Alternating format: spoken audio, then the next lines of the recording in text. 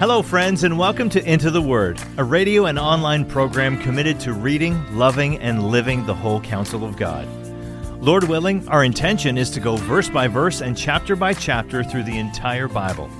Here to continue that journey is our Bible teacher at Into the Word, Pastor Paul Carter. Your word is a lamp unto my feet. If you have your Bible with you, I'd love you to open it now to Zechariah chapter 8. In the last episode, I mentioned that chapters 7 and 8 represent the middle section in this three-part book. In the book of Zechariah, we have three distinct blocks of material. A series of night visions running from chapter 1, verse 7 through to chapter 6, verse 15. A series of oracles in chapter 7, verse 1 through to 8:23. And then finally, a section of eschatological writings beginning in chapter 9 and carrying on through to the end of chapter 14. So this is the second half of the middle section of the book here as we enter into chapter 8. This section begins with a question about fasting from a delegation sent from the town of Bethel. The funny thing, though, you may remember, is that God didn't answer the question, at least not right away. They had a question about religious ritual, and God takes them on a journey to talk about a bunch of things that are far more important to him than that. He talks to them about obedience, mercy, love, and justice. So there's a bit of a reminder here in this for you. If you ask God a question, he may tell you what you really need to know before he tells you what you think you need to know. So conduct yourselves accordingly. Now, if you happen to be listening to these episodes back to back on a long commute or something like that, then you will probably notice the rapid change in tone as we move from chapter 7 to chapter 8. The Tyndale Old Testament commentary remarks on that, saying, without any transition, the prophet switches from the outworking of God's wrath to reassurance of his loving concern, closed quote. And it is somewhat jarring, but I think it is intentional and instructive. There are various motivations for obedience. There is perhaps most immediately the fear of negative consequences. That may not be the most noble motivation, but it is often the most impressive and most immediate. This is the one you learn early on in life as a child. If you touch that stove, Johnny, it will burn your hand. If you tell a lie to mama, she's going to wash your mouth out with soap. If you don't clean your room, you're not going to get any dessert. Obedience, at least initially, is generally pursued out of a desire to avoid negative consequences, whether natural consequences or punitive consequences. That was the theme in chapter 7. God reminded them that they had experienced all manner of unpleasant consequences in the past because of their poor behavior. Now, did they really want to go down that road again? That's what he's asking them. But now here in chapter 8, we encounter a very different approach. Here God speaks to them about hope. He talks about all the blessings that he has planned. He says, there's so much good coming. Don't you want to be a part of that? Don't you want to position yourself to enjoy that? That's the motivation being foregrounded in this chapter. Here God is saying, I love you. I am for you. I have big plans that I intend for you to be a part of. Therefore, walk this way. A little carrot, a little stick, right? Our Heavenly Father is a good, wise, and well-practiced parent. Thanks be to God. Hear now the word of the Lord beginning at verse 1. And the word of the Lord of hosts came, saying, thus says the Lord of hosts, I am jealous for Zion with great jealousy, and I am jealous for her with great wrath. Thus says the Lord, I have returned to Zion, and will dwell in the midst of Jerusalem. And Jerusalem shall be called the faithful city, and the mountain of the Lord of hosts, the holy mountain. Thus says the Lord of hosts, old men and old women shall again sit in the streets of Jerusalem, each with staff in hand, because of great age. And the streets of the city shall be full of boys and girls playing in its streets. Thus says the Lord of hosts, if it is marvelous in the sight of the remnant of this people in those days, should it also be marvelous in my sight, declares the Lord of hosts? Thus says the Lord of hosts, behold, I will save my people from the east country and from the west country, and I will bring them to dwell in the midst of Jerusalem. And they shall be my people, and I will be their God, in faithfulness and in righteousness. So obviously the main theme here is that God is committed to the restoration and future security of the Jewish people. The exile was not him abandoning the covenant community. It was him purifying the covenant community. It was a timeout, not a death sentence. God can be firm in his discipline, but he is faithful in his love and commitment. That's the idea. Now, verse 2 contains some language that the first-time Bible reader may struggle with. God says that he is jealous for Zion, and that he is jealous, in fact, with great wrath. What does that mean? The ESV expository commentary is helpful here. It says, jealousy refers to God's willingness to defend what rightly belongs to him by judging with great wrath, both those who oppose his people and those of his people who refuse him. Closed quote. So there is a bad sort of jealousy. It's bad, for example, to be jealous of your friend's girlfriend. Probably you remember that song, if you're my age, by Rick Springfield. I wish that I had Jesse's girl. Well, that's bad jealousy.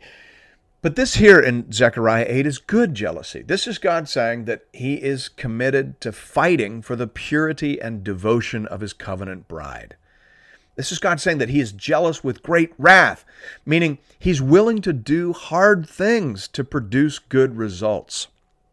Here we get an echo of the 8th century BC prophet Hosea. In Hosea, God pictures himself as a husband whose wife leaves him to go into prostitution. And God basically busts her out, and then he takes her away for a time of forced detoxification. Like how you might put your wife into a rehab program if she had become addicted to drugs and just wasn't herself. If you were jealous for your wife and willing to do really hard things to restore her and to restore your marriage, you might do something like that. God did something like that. And that is how his people should think of the exile. It wasn't God hating them. It was God loving them enough to do the hard thing that had to be done. But now, good things lie ahead.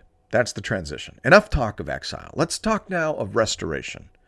Jerusalem will once again be a peaceful and prosperous city. It will be a place of holy worship. It will be a good place to live and raise a family. Old men and old women will sit in the streets. Children will laugh and play.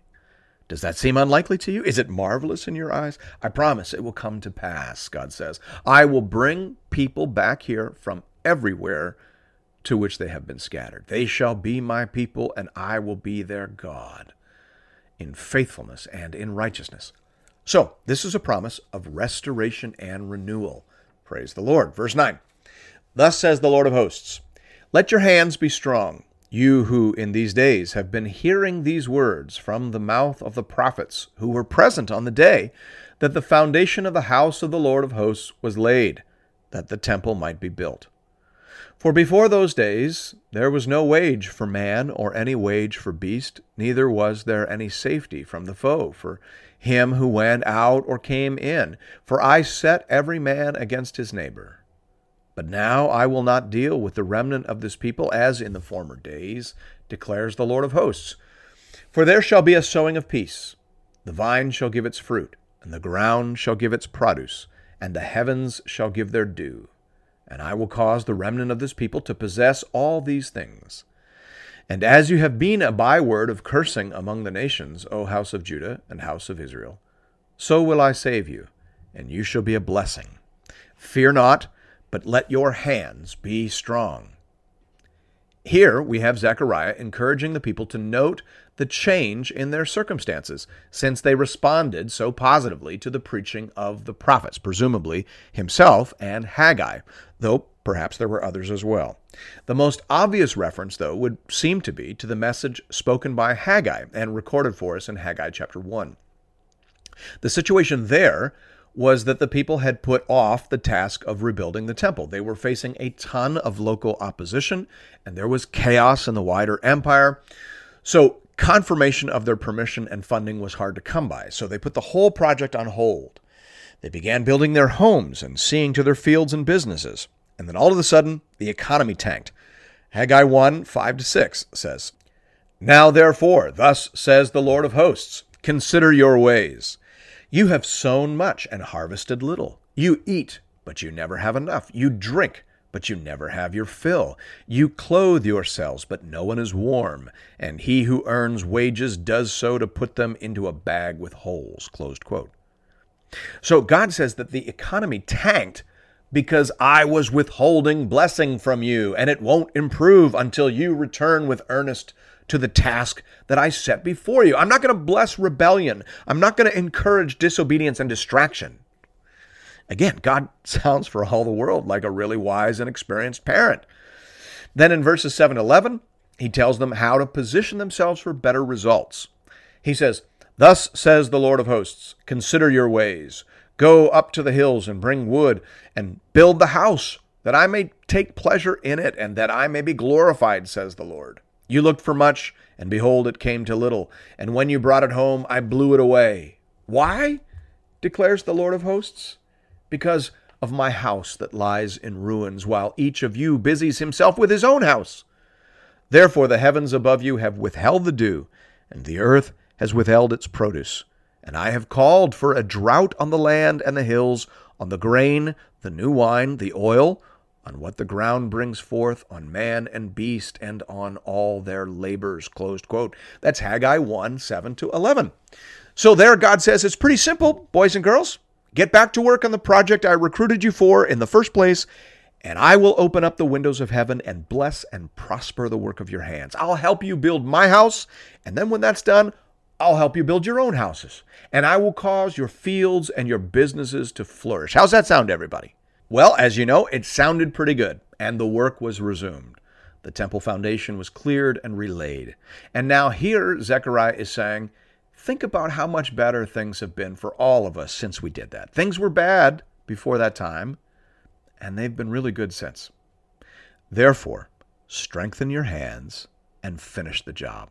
If we continue in our obedience, then the blessings and the favor are going to continue to fall. Carrot and stick, right? That's what this is. God is using positive reinforcement here. He is promising an outpouring, a shower of blessings upon every single step of obedience and faith. The vine shall give its fruit, and the ground shall give its produce, and the heavens shall give their due, and I will cause the remnant of this people to possess all these things. Therefore fear not, but let your hands be strong." Verses 14 to 15 provide a bit of a summary of the preceding 13 verses. "For thus says the Lord of hosts, as I purposed to bring disaster to you when your fathers provoked me to wrath, and I did not relent, says the Lord of hosts, so again have I purposed in these days to bring good to Jerusalem and to the house of Judah. Fear not." That's the transition we spoke about off the top. Carrot and stick. I used the exile as a strong punishment, God says. Now I'm using these promises of blessing as a strong incentive. What I want is for you to do the work I've called you to do and to be the people I've saved and equipped you to be. That's the Father's purpose in all of this. Now he gets real practical. He spells it all out for them, starting in verse 16. These are the things that you shall do. Pause. By the way, wouldn't it just be marvelous? Anytime you see verses like this, I just think, I wish there were more of these. I like things to be very clear. And it doesn't get any clearer than this. Listen to verse 16 again. These are the things that you shall do. Speak the truth to one another. Render in your gates judgments that are true and make for peace. Do not devise evil in your hearts against one another. And love no false oath. For all these things I hate, declares the Lord. I feel like that paragraph has definitely got to be highlighted in your Bible. That's gold right there. We want to know what will please the Lord and what would displease the Lord. Well, here it is. Now, let's just pause here and zoom out a bit so that we can spot an important biblical pattern. Because most of us evangelicals in the Western world tend to think of salvation as an end unto itself because we're individuals. We're raised to be individuals. So, of course, what could be more important than the salvation of me? So salvation in our minds becomes the end. But actually, in the Bible, if you're paying attention, salvation is a means. God saves us and helps us and disciplines us and encourages us so that we can be the people he originally created and intended us to be. We see that here, obviously, but we see it in the New Testament as well. Think of Ephesians chapter 1, where Paul says, "Blessed be the God and Father of our Lord Jesus Christ, who has blessed us in Christ with every spiritual blessing in the heavenly places, even as he chose us in him before the foundation of the world, that we should be holy and blameless before him." Did you hear that? That's the same exact perspective that we're seeing here. God saves us and blesses us in Christ, that we should be holy and blameless before him. The end is glory to God through a restored and properly functioning covenant community. That's the end. Salvation and blessing are the means to that end.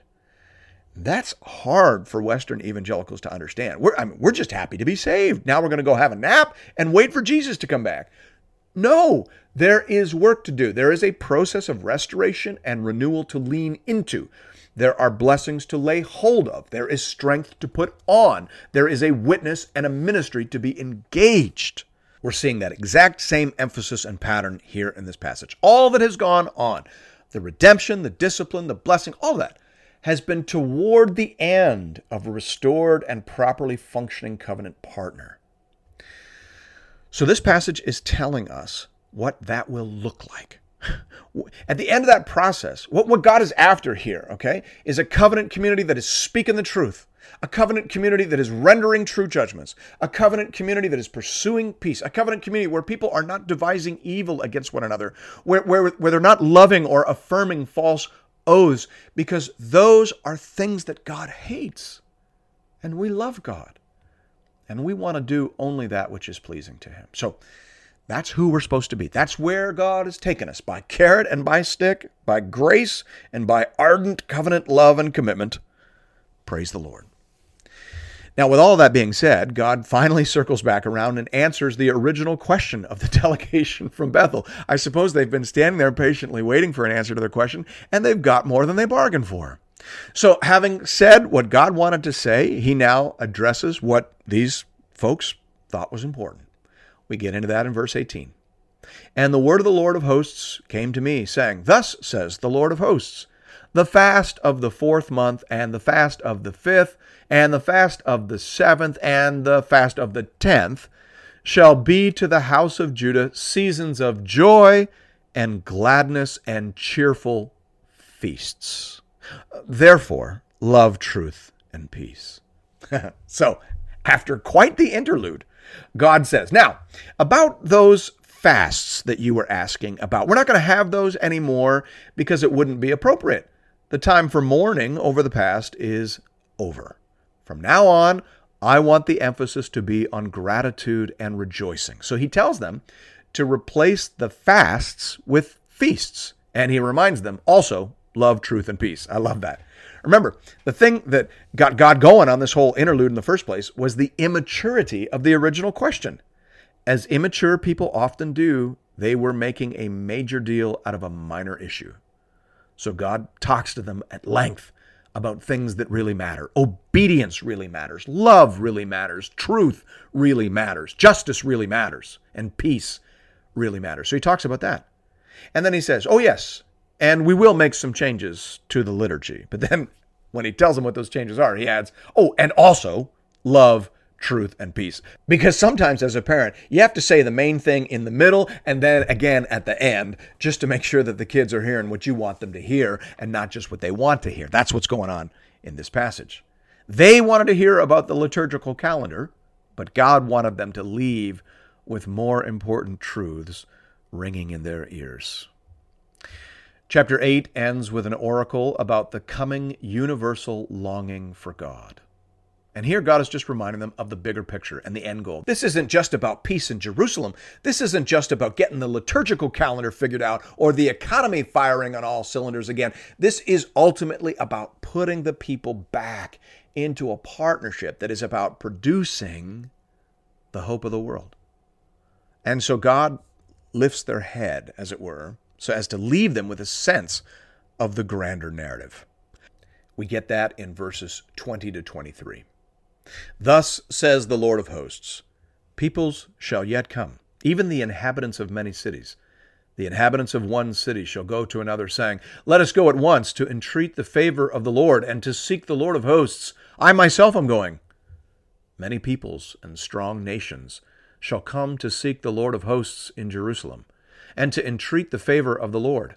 Thus says the Lord of hosts, In those days 10 men from the nations of every tongue shall take hold of the robe of a Jew, saying, Let us go with you, for we have heard that God is with you. Closed quote. So here, the journey of the delegation from Bethel is picked up and used as an anticipation or an initial manifestation of a much larger pattern, a pattern that ultimately is going to land on the person and work of Christ.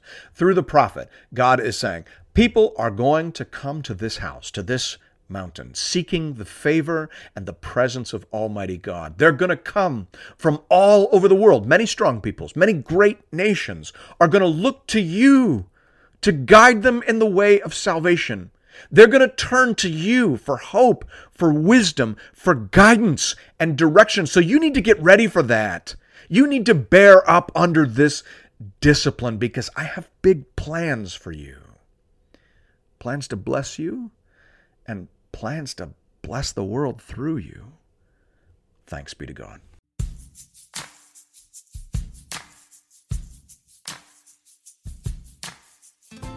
And thank you for listening to another episode of Into the Word. If you've appreciated the Into the Word ministry, I'd like to personally invite you to pay it forward by supporting one of our preferred mission partners. For the remainder of this year, we are highlighting the church planting ministry Mile 1 in St. John's, Newfoundland. Newfoundland is classified as an unreached population, with less than 2% of people identifying as evangelicals. Mile 1 Ministries is committed to helping healthy churches plant other Bible-believing, gospel-preaching churches. Here at Into the Word, I only promote ministries that I have firsthand, on-the-ground experience with. Mile 1 is bearing fruit and is being led and stewarded by people that I know and trust. If you'd like to make a contribution to this important ministry, you can do that by visiting the Into the Word website at intotheword.ca. There are giving options there under the Give tab for both Canadian and American listeners. International listeners are welcome to give as well, though their gifts may not qualify for charitable receipts in their nation. Thank you for considering this method of showing your support for the Into the Word program. And may God alone be glorified. Your word is a lamp unto my feet